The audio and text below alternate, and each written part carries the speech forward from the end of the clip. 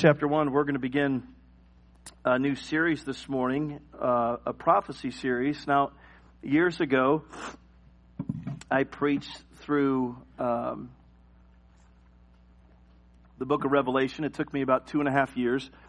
And for years, people would say, Pastor, when are you going to preach on Revelation? When are you going to preach on Revelation? When are you going to preach on Revelation? It seemed like every year I was being asked. And I kept saying the same thing. I'm not going to preach on a book of the Bible unless I've completely studied it and I feel confident enough in what I'm preaching. And they would be like, okay. So then finally the Lord gave me liberty and I was able to preach the series. This is not that series, okay? I'm not going to preach through Revelation, but I am going to talk about the time that we're living in, and I am going to try to make it as practical as possible. I mean, let's face it, we can read the book of Revelation, we can discuss all the possibilities and all the different doctrines, and certainly even the book of Revelation comes with its own blessing of reading that book according to chapter 1. But unless we take what we learn and apply it to our life practically, it means nothing. The Bible says, therefore, knowing the terror of the Lord, we persuade men. So there's something to be said about having all of the knowledge and understanding it and having my own opinion about the way things are going to go in the book of Revelation. But if it doesn't change my Christianity, what good is it? If it doesn't mean that my shoes are doing more walking and my hands are doing more doing and my lips are doing more praying, what good is it? It's just knowledge. And by the way, knowledge puffeth up. Makes me feel good about myself what I know. So this series is not that. What I'm going to try to do is be as practical as I possibly can and try to be a help from the Scripture and take the Scriptures where Jesus talks about it and do as much as we possibly can to pull out for things that we need for our life. So this morning I want you to turn to Acts chapter 1. The message we're going to look at today is entitled, What Time Is It? And by the way, it's July 31st. This is the last day of July. Can you believe that? This year has flown by. I was telling our Sunday school hour, the older I am, the faster time goes. And it's amazing just how quickly it goes. Speaking of time, today is Morgan Gridley's last Sunday with us. And she was born here, went to school here, and now she's leaving here. And I've tried to get her not to leave, but she just said, no, I'm leaving. I don't care anymore. I got to get out. And no, that's not what she said. She's going to Texas, and she's going to study there, and then she'll be back, I'm sure, on visits. She's going to live with her aunt, I believe. Is that right? And so we'll look forward to checking in with her, and so pray for the Gridleys. They're having one leave the nest, the first one, and so that's going to be a big transition for Mom because all they're left with is Parker. Big transition, eh, Parker? Raise your hand so everybody knows the transition. There you go. All right, just making sure. All right, Acts chapter 1. Would you stand with me for the reading of God's Word? Out of respect for the Word of God. Acts chapter 1, we're going to read the first 8 verses this morning. The Bible says, the former treatise have I made, O Theophilus, of all that Jesus began to do and teach. Now, by the way, he's referring to the book of Luke, all right, because this is Luke writing, so he's referring back, the former treatise. Verse 2, until the day in which he was taken up, after that he, through the Holy Ghost, had given commandments unto the apostles whom he had chosen, to whom also he showed himself alive after his passion by many infallible proofs, being seen of them 40 days, and speaking of things pertaining to the kingdom of God. Verse 4. And being assembled together with them, commanded them that they should not depart from Jerusalem, but wait for the promise of the Father, which, saith he, ye have heard of me. For John truly baptized with water, but ye shall be baptized with the Holy Ghost not many days hence. When they therefore were come together, they asked him, saying, Lord, wilt thou at this time restore again the kingdom of Israel? Let me say that again. They asked him, saying, Lord, wilt thou at this time restore again the kingdom of Israel? And he said unto them, it is not for you to know the times or the seasons which the Father hath put in his own power. But ye shall receive power after that the Holy Ghost is come upon you.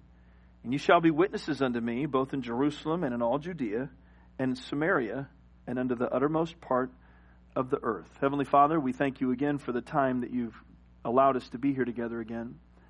Lord, we just want to again say we're so thankful to be saved. We're so thankful that you love us. Someone as beautiful and holy and amazing. Lord, the Bible word is terrible.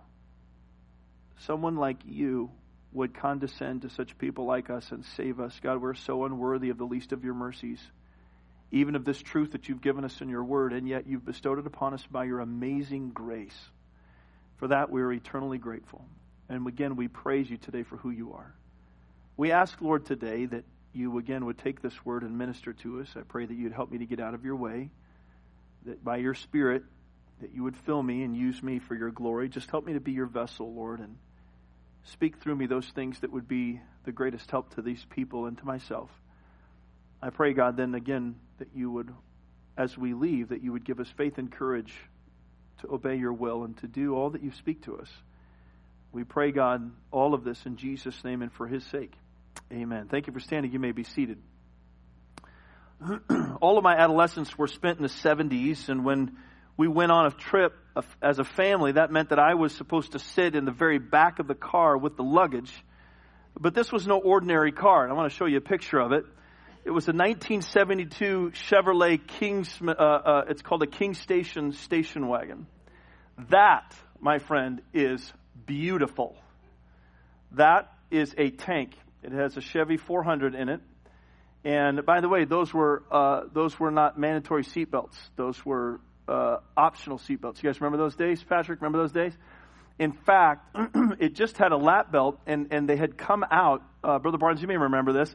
They had the new ones had the shoulder things that were connected on the top. You had to disconnect it, and you had to put it down and connect it on a second, actually on the buckle itself, and then snap it in. And it wasn't adjustable. It was like a race car strap. Once it was on, it was on. There was no like, oh, let me just go forward. You know how it's so comfortable. You get it. You're like, oh, it's you know, you can get comfortable in it. Those were not. And so nobody ever used them. We didn't even use seatbelts. But I have spent many, many hours in the very back of that. You can see kind of the back end is just this huge area. And I rode back there. My brother and sister didn't want me sitting in between them, so I sat back in the back with the luggage. That means that I watched everybody go by, and I was doing that, and any rig that went by, I was doing this. And I still remember coming back from a trip in that car, laying in the bottom. I don't know how I was, but I was laying in the floorboard in the back seat, and I was finished with my Coke, and I threw it out the window. My dad was doing 80 down the highway, and I just threw it out the window. Didn't think anything of it. Woo! Next thing you know, my dad's getting pulled over, and I was like, well, that's kind of weird. And it's like, Dad, are you speeding? He's like, no. He didn't even see what I had thrown out. So I'm still laying down there on the bottom, just chilling out.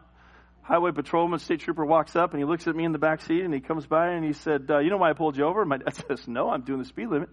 He pulls up my Coke. And he goes, this came out of your back window. He said, oh, it did. And he said, yeah. And immediately, you know what happened in me? I was like, nope.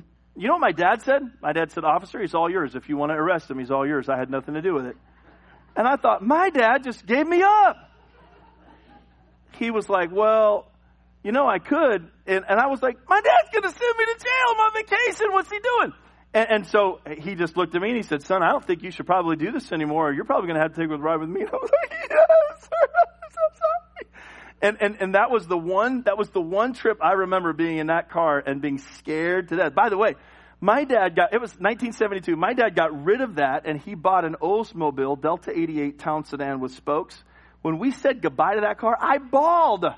I literally went out. He washed it for the last time before he took it. I was like, bye, I love you. I kissed it on the fender. I was like, I can't believe you're taking this. And he brought that, and it just has an emotional tie to me. That car is beautiful. How many remember these cars? Do you remember these cars? Anybody else have one like that? Oh my goodness. They were absolutely amazing. Like every other kid who grew tired of looking out the window in this car, I would ask my parents the question that every kid asks. Are we there yet? Of course, that question was always followed up by the question, how much longer are we going? Which was followed up by the question, what time is it now? All along, of course, my father was keeping track of what time it was and how long until we arrived at our destination. Let's face it, God's prophetic plans are always interesting. The Old Testament prophets viewed the future with great interest as they prophesied the captivity of Israel, the captivity of Judah, the coming Messiah, and God's judgment of the world. Even the disciples asked about signs of Christ's return in the coming millennial kingdom in Matthew chapter 24. Prophecy, or what's to come, is one of the most popular subjects in all the Bible as people speculate about different things. Who's the Antichrist? Where's he going to come from? What's he going to look like? How is it going to be possible? Brother Chris, can you help me out there in the foyer there for a minute? The number 666 is numerology in that. And the Battle of Armageddon, what's it going to be like? And where's it going to take place? All those things. Here in our text, we see a question about God's prophetic timetable after the Lord's death and resurrection and just before his ascension into heaven. Lord, wilt thou at this time again restore again the kingdom? Now, they're referring to the millennial kingdom that was prophesied. The part that they didn't know was the time that we're living in, that parenthetical state called the age of grace. So they're just thinking, man, it's death and resurrection. We know you're the Messiah. It's now the time. Or really, what time is it? Is this the time? A question that asks the time. Jesus reveals the time to them. And by the way, through Scripture reveals it to us because we're still living in that time. What time is it then? Well, if you notice from Scripture, I want you to take your outline and see three significant elements of time as they relate to our life today. And Jesus puts it pretty straight and plainly to them, and they are going to respond, of course, in the book of Acts. So first of all, what time is it? Well, number one, if you're taking notes, it's time to wait upon the Lord. They're very anxious. They've been anxious for the 3.5 years. Now his death and resurrection has caused some puzzling elements to creep into their emotions, and now they're asking, is this the time? Is this what's going to happen? Is this how it works? And Jesus tells them, look at verse 4. He says, well, I want you to wait. Them being assembled together with them, commanded them that they should not depart from Jerusalem, but wait for the promise of the Father, which saith ye have heard of me. For John truly baptized with water, but ye shall be baptized with the Holy Ghost not many days hence. And then, of course, the question. When they therefore were come together, they asked him, saying, Lord, wilt thou at this time restore again the kingdom of Israel? And he said, it's not for you to know the times. It's not for you to worry about what time this is going to happen. What I want you to worry about is the time that you're currently in. Does everybody see that? So preempting the question, Jesus already made the statement, knowing that was where their heart was going. Because he doesn't have anybody to need to tell him what's in man. He already knows what's in man. So he, knowing what was going to be asked, preempts it. Look, I told you to wait. I want you to wait. Well, are you going to restore? Don't worry about the kingdom. Don't worry about what's coming. Don't worry about the details. That's in the Father's hands. What you need to worry about right now is what I want you to do right now. And right now, I want you to wait. You know, some people are very quick to depart when problems come. They don't like waiting. Think about the emotional status of this crew as they are part of the way now, as part of Christianity, forever linked to God, to the God-man who was crucified, who set Judaism on their ear and defied the Roman government by not staying dead. And yet Jesus tells them, listen, though all that may be going through your head, though you may not understand everything that has happened or what's going to happen, here's what I want you to do. Wait.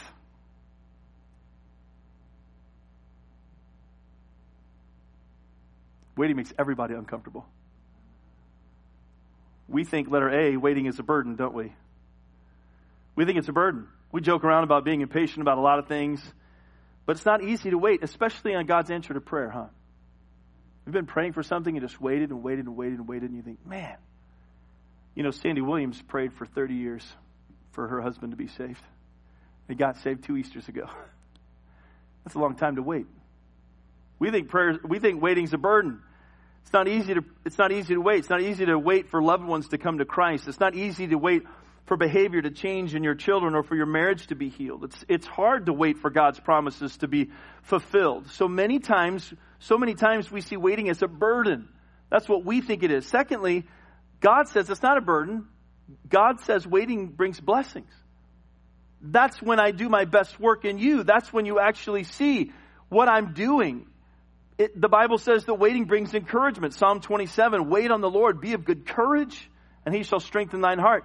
Waiting brings protection. Psalm 37 and verse 7, rest in the Lord and wait patiently for him. Fret not thyself because of him who prospereth in his way, because of the man who bringeth wicked devices to pass. Waiting brings protection. It brings encouragement. It also brings renewed strength. One of the most famous verses of all in the Bible, Isaiah 40:31, but they that wait upon the Lord shall renew their strength. But you know what it also brings? It also helps us recognize the goodness of God in all things. Lamentations 3 and verse 21, this I recall to my mind, therefore I have hope. Now let's just put it in context. Jeremiah is not living in the most peaceful of times.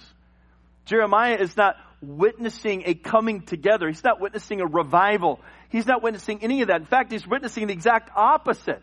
All the book of Jeremiah is spent preaching and praying and begging people, look, you need to repent. This is what's going to happen. And he's prophesying. Look, you want to know what's going to happen? I'm telling you, this is what's coming down the road. It's a war machine. And nobody wants to hear him. Do you think that would bother you if you were a preacher? If you preached and nobody listened? If you served and nobody got saved? Do you think it would bother you to stand before people who God had to warn you, don't worry about their face, I know what's in them. Just preach. Just do what I'm saying. Just do what I'm saying. To do that, don't you think it would be a little discouraging? And yet in Lamentations, after he says, look, I feel so bad for Israel, and this is burning my heart. The weeping prophet writes this. This I recall to my mind. It's in your notes. Therefore I have hope. It is of the Lord's mercies that we are not consumed, because his compassions fail not. They are new every morning. Great is thy faithfulness. The Lord is my portion, saith my soul. Therefore will I hope in him. The Lord is good unto them that wait for him, to the soul that seeketh him. Jeremiah says, look, I don't know what you guys are doing. I'm just going to wait on the Lord.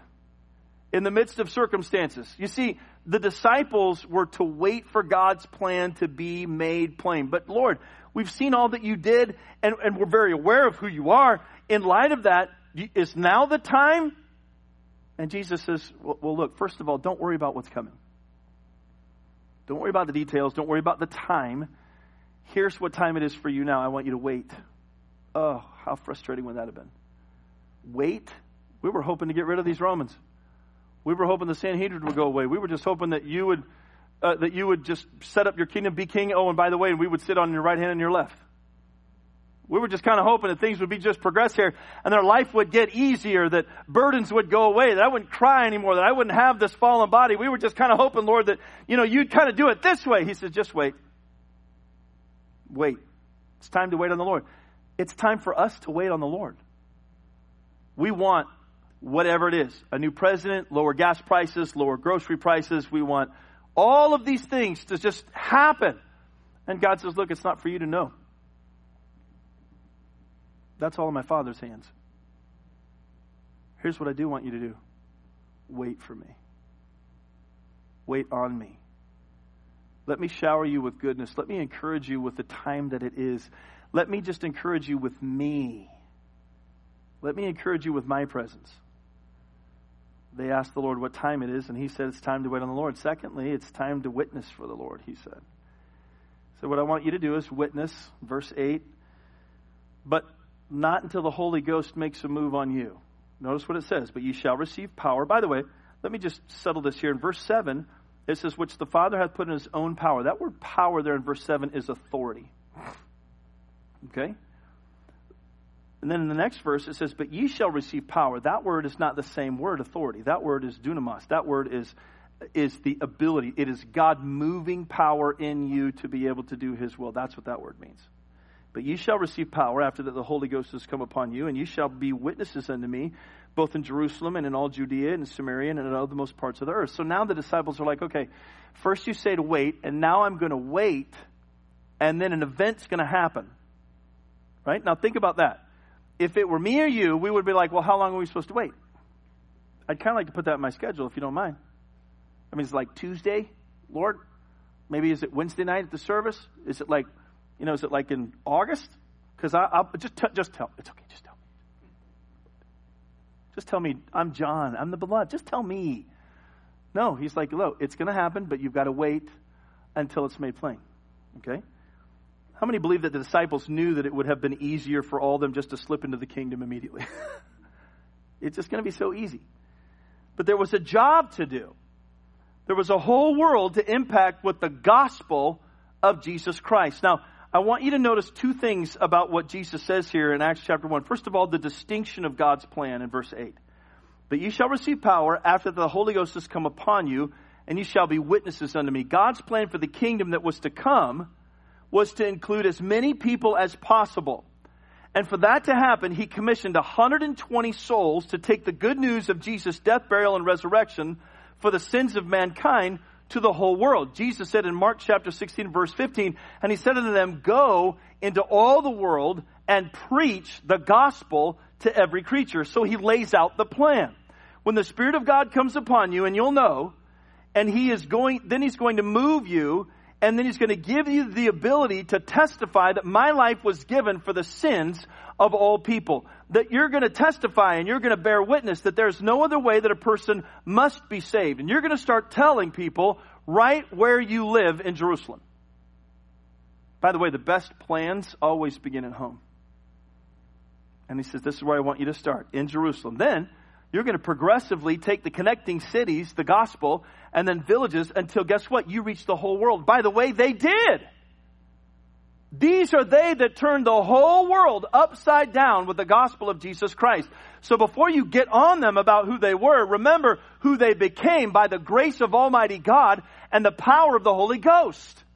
Now, that's the distinction of their plan. God said, I did this for the sins of the world. You're my only witnesses. I'm going to empower you. And when I do, you're going to start in Jerusalem. Then you're going to go to Judea. Then you're going to go to Samaria. And when it's all said and done, you will have the gospel around the world. That's my plan. By the way, that doesn't sound like a kingdom come to me. That sounds like if I'm Peter, Paul, and John, and Thomas, and all those, especially Thomas, I'm going, yeah, how's that going to work, God? How exactly do you plan on doing that? Because, there's like governments in all these places, and the one that we're under now is pretty big, and it doesn't really like what's happened. You'd like, we're supposed to stay dead, and you didn't. And now you're telling us we got to go and tell him, yeah, he's alive. He's alive, and I'm forgiven. Heaven gates are open wide. He's alive. I'm supposed to tell that message. Do you know what that's going to do to me? By the way, that's why God used the word witnesses there. It means martyrs. You knew exactly what was going to happen. That's the distinction of their plan. Now secondly, let's just talk about the difference in our situation. Now, a lot of churches, I don't say a lot, I'll say some churches, because I really don't know for sure. Some churches nowadays would say that, well, that was the disciples' commission, not ours. That it was left to them to give the gospel. And it's really, it's up to God who gets saved and who doesn't. He's already predetermined that. Some would say, well, evangelism is a gift. It's a gift. It's a gift. So these people were gifted to go in evangelism. And only people with the gift of evangelism can tell people about Christ. It's a gift. Well, the problem with that is it's not biblical. Evangelism is not a gift. It's a mandate. It's a commission. God's given us the authority and the ability to go and do that in His name. And so when you think about the difference, well, what's the difference then? Well, let's just talk about it. I want you to notice the difference between their situation and ours. In their situation, God's next great event would begin their witnessing. Right? The Holy Spirit is going to come upon you. And we read it in the very next chapter, don't we? Have you ever read that chapter? Acts chapter 2? The Bible says when they were in one accord in prayer, and they were in the upper room, the Holy Spirit came down. The fire set upon them, and they all spake in languages that they had not ever known before, and 3,000 people got saved. Pretty big event, right? They were going to hear the sound of the rushing wind and all that, and then all of a sudden, God's next great event would begin their witnessing. Listen to me. God's next great event in our life is going to end our witness. 1 Thessalonians 4, for the Lord Himself shall descend from heaven with a shout, with the voice of the archangel, and with the trump of God, and the dead in Christ shall rise first. Then we which are alive and remain shall be caught up together with Him in the clouds to meet the Lord in the air, and so shall we ever be with the Lord. Listen, heaven doesn't need a witness. Their next great event was going to begin their witness. Ours ends it. That's the Bible truth. It's a big difference.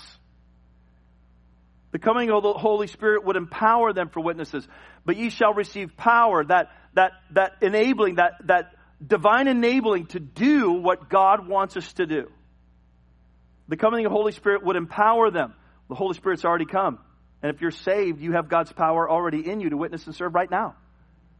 Listen, you don't have to wait for that. If you're saved, you've already got it. Amen. He already lives inside of you. That power, that divine power that enables you to take your testimony of where you were before Christ and talk to somebody of what it was to be lost and then to find Christ and what it's like to be saved belongs to you already. You have that. They were to wait and then witness. That's the order. Wait and then witness. We're supposed to wait and witness. The Bible says in 2 Thessalonians 3, and we have this confidence in the Lord touching you that ye both do and will do the things which we command you. And the Lord direct your hearts into the love of God and into the patient waiting for Christ. You're going to do it while you wait. Titus 2 and verse 13, looking for that blessed hope and glorious appearing of the great God and our Savior Jesus Christ, who gave himself for us that he might redeem us from all iniquity and purify unto himself a peculiar people, zealous of good works. These things speak and exhort and rebuke with all authority. Let no man despise thee. What is that? That is doing while you're waiting. That's the difference. We're not waiting so that we can do. We're waiting and doing at the same time. It's very clear what time it is. It's time to witness for Christ while we wait for his appearing. Because he is absolutely coming again, by the way. And when he comes, he's going to find us absolutely aware of what time it really is. The only time you and I have in this life is now, which means now is the time to serve him faithfully. And we do that by witnessing of what only he can do, and that is to save a soul from hell. What time is it? It's time to wait on the Lord. It's time to wait. It's time to be patient. It's time to seek the Lord while he may be found. Call upon him while he's near. It's time to witness for the Lord. Thirdly, it's time to be of one accord about it. The Bible says here, and when he had spoken these things in verse 9, while they beheld, he was taken up, and a cloud received him out of their sight. While he looked steadfastly toward heaven, verse 10, as he went up, behold, two men stood by him in white apparel, which also said, Ye men of Galilee, why stand ye gazing up into heaven? This same Jesus which is taken up from you into heaven shall come in like manner as ye have seen him go into heaven. Then returned they to Jerusalem over the mount, from the mount of, called Olivet, which is from Jerusalem a Sabbath day's journey. And when they were come in, they went into an upper room where abode both Peter and James and John and Andrew, Philip and Thomas, Bartholomew and Matthew, James the son of Alphaeus and Simon Zelotes, and Judas the brother of James. Verse 14, these all continued with one accord and prayer and supplication with the women and Mary and the mother of Jesus, the mother of Jesus, and with his brethren. Look at the beginning of the verse. These all continued with one accord in prayer and supplication. One of the most amazing and beautiful descriptions given to these people going forward and to those whom they would lead to Christ in the book of Acts is that phrase, one accord. It's absolutely beautiful. The word one accord means to be of one mind. It means to be in unanimous consent and all together. Unanimous consent. They were told that the only person in the universe that knows when the end of the world will be is God the Father. Then all these men come under the judgment. Then, as all men come under the judgment of God, believers will be honored in heaven, while unbelievers will suffer in a fiery pit for all of eternity. The Bible says, in the sea give up the dead which were in it, and death and hell delivered up the dead which were in them.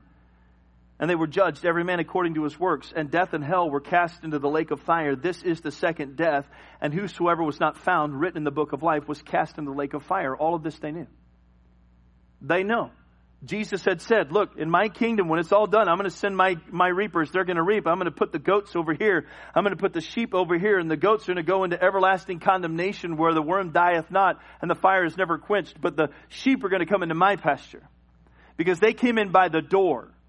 Goats are not allowed in the pastures of heaven. These are only for the sheep. These are my children. They knew that. They knew what was waiting for those that rejected Jesus Christ and said, no, I just don't believe that. Well, unbelievers shall have their place, the Bible says, in the lake of fire. Not knowing when all that was to happen or the details, they decided to unite. They decided to be of one mind. They decided by unanimous consent that they were going to be together for the cause of Jesus Christ. Now let me just say two things. What does that tell us?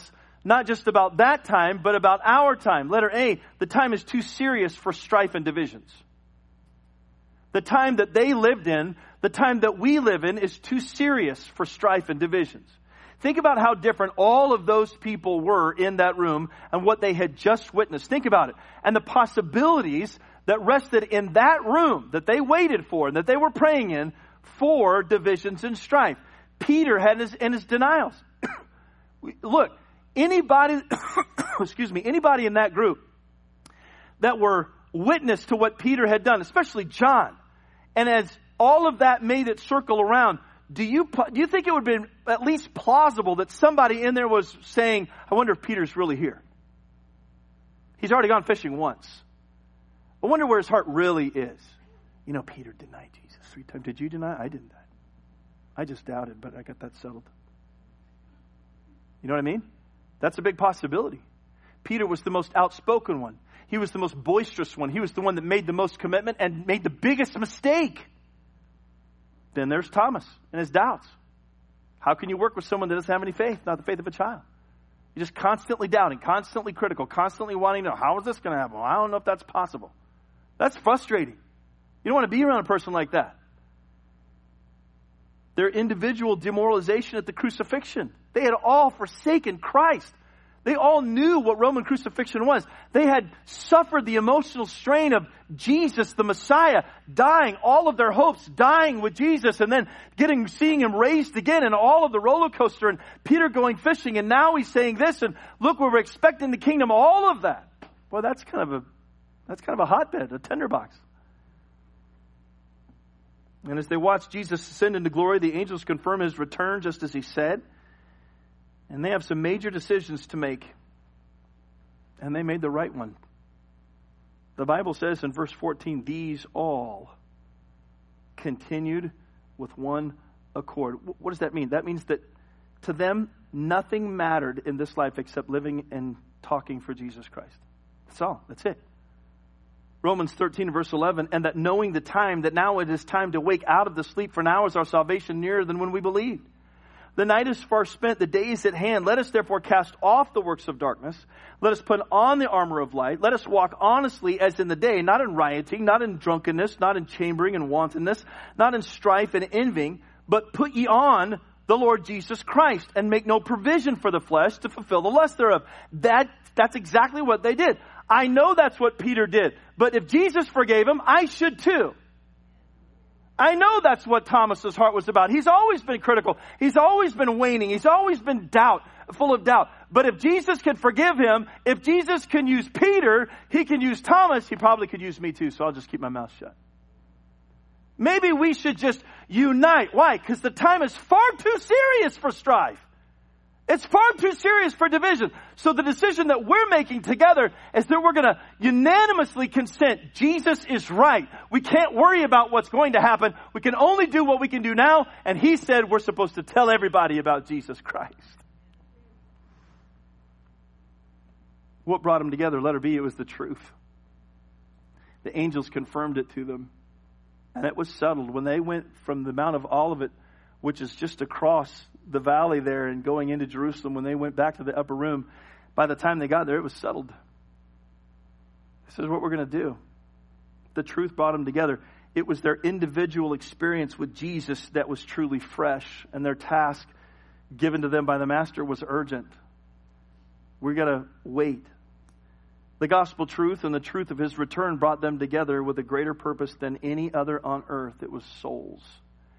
The Bible says in Philippians chapter 1, only let your conversation be as it becometh the gospel of Christ, that whether I come and see you or else be absent, I may hear of your affairs, that you stand fast in one spirit, with one mind, striving together for the faith of the gospel. You see, it wasn't a matter of here's this group of people. The first were 12, and now there's 120, as the Bible will say at the end of Acts chapter 1 in the upper room. And they're supposed to strive together. Oh, no. That I just read you was written to the church of Philippi. A great church, the crown of Paul's rejoicing. He said, look, if there's one thing I want you to do beside rejoicing, I want you to strive together. I said to the people in our Sunday school hour, it's much easier for us as Christians to strive against someone than to strive with them. Much easier. But they did it.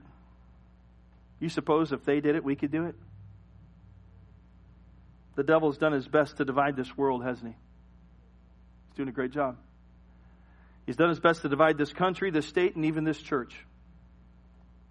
And his entire goal is to thwart God's plan to see people saved. That's it, period. He hates God. He hates anybody that bears the cross, wants to be a disciple and tell someone about Christ. He hates the hope and the possibility of somebody being saved because he cannot be saved. He hates the truth because the truth is not in him. He hates life because he's a murderer from the beginning. His entire goal is to thwart God's plan. In the last 2 years, the one thing that more Christians have focused on more than anything is differences. Society highlights differences with one thing in mind. Remember this. Please remember this. The devil is a divider. God is a uniter. A country being pulled apart, churches being pulled apart, homes being pulled apart. Why? Because Satan's winning. Because of Christians who won't wait, who won't witness, and who don't see the big picture enough to be in one accord about it. I shudder to think how many people have died and gone to hell in the last 2.5 years while churches attempt to figure out who they are and while Christians sit back and pick each other off.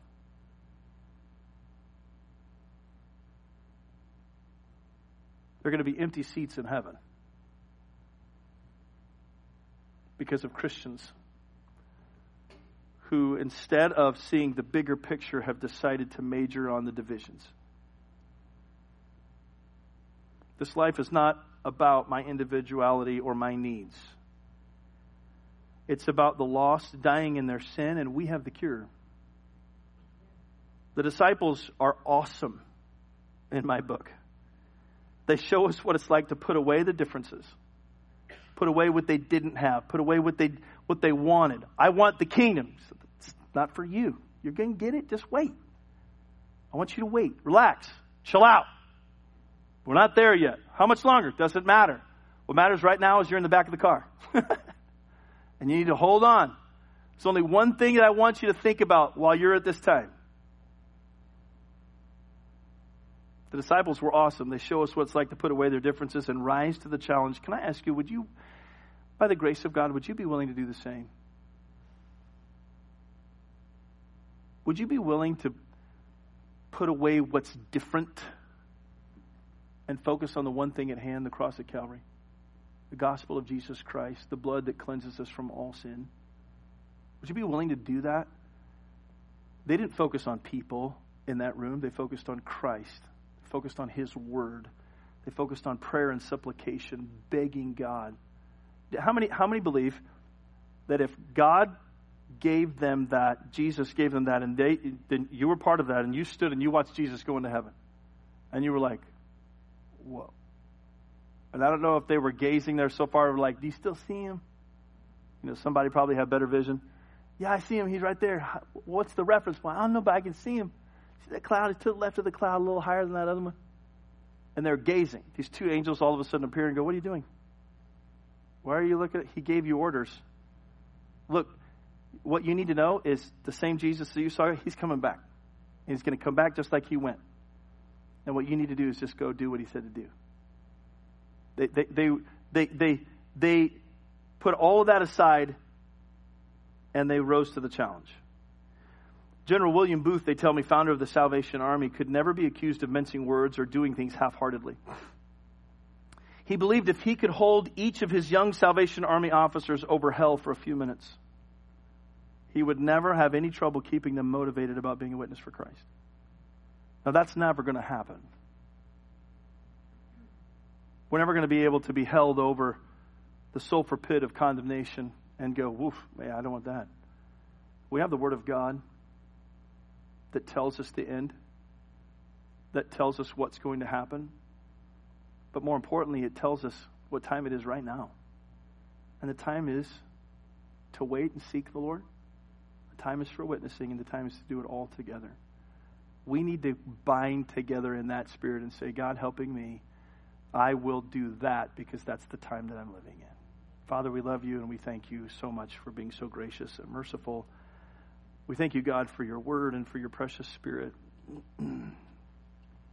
Lord, 2,000 years ago, your disciples decided to take you seriously enough, put away their fears, put away their differences, put away their doubts, put away their questions, and by faith, in prayer and supplication, they prayed and they waited. Lord, 10 days after this, you settled on them with your Holy Spirit and you endued them with power from on high. And God, that great event launched the empowerment of your body, and Lord, 3,000 people got saved. Those people took the gospel to more people, and more people got saved, and more people got saved. And God, your word tells us that the known world was turned upside down with the gospel. Lord, would you do that with us? Would you take this band of people here at Shadow Mountain and would you make us witnesses? Would you empower us? We know we already have the Holy Spirit. Lord, what we need to do is yield to Him, listen to Him. We need to focus our attention on waiting with you and for you so that our hearts would be aligned. Would you get our eyes off of each other and off of this world? Would you just help us, God, to have very, very good clarity after a message like this about our life and our life's purpose? We get so bogged down in the nasty now and now. Lord, we forget the sweet by and by. We forget all that you've given to us, all that you've done for us, and the amazing ability we have to change a life through the power of the gospel. Lord, please help us. Open our eyes. Tenderize our hearts. Mobilize our feet. With heads bowed and eyes closed as the piano plays, I wonder this morning if God's spoken to your heart. Maybe there's someone specifically that He's spoken to you about witnessing to. Maybe you know someone's lost. They're on their way to hell. You're not because you're saved. I wonder today if God's spoken to you about and urging you to speak more indefinitely with that person. Look, I'm for establishing a relationship. I'm for making sure those people know that you love them. I'm for all of that. But if I'm not actively pursuing somebody for the cause of Christ, I'm actively disobeying what God's put me on this earth for. I don't know if every day I need to go out and do something like that, and I'm not opposed to it. But I do believe I need to yield to the Holy Spirit of God.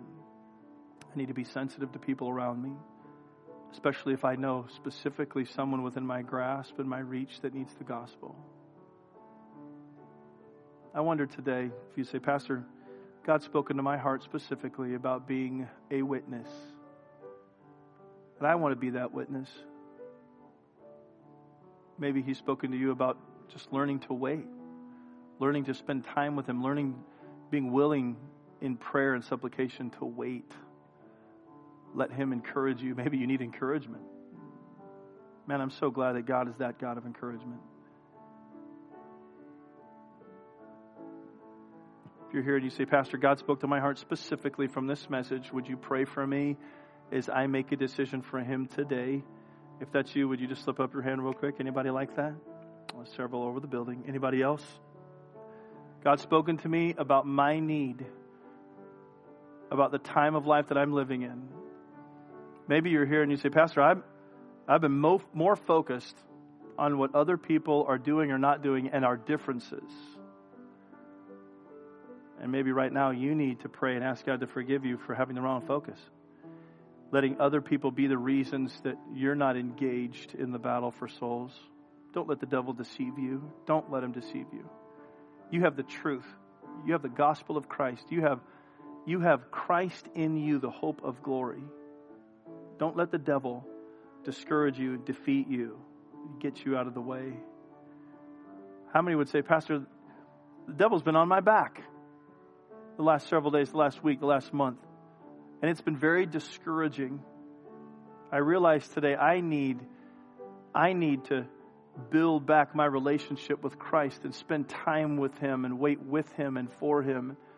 And I need to get back in the Bible, and I need to strengthen my faith by the Word of God so that I can resist the devil steadfastly. How many would say that's my prayer today? How many would say that? Anybody? He's been on my back. Amen. Anybody else? He's been on my back, and I've just let Him win. Anybody else? Would you stand together with me for a time of prayer?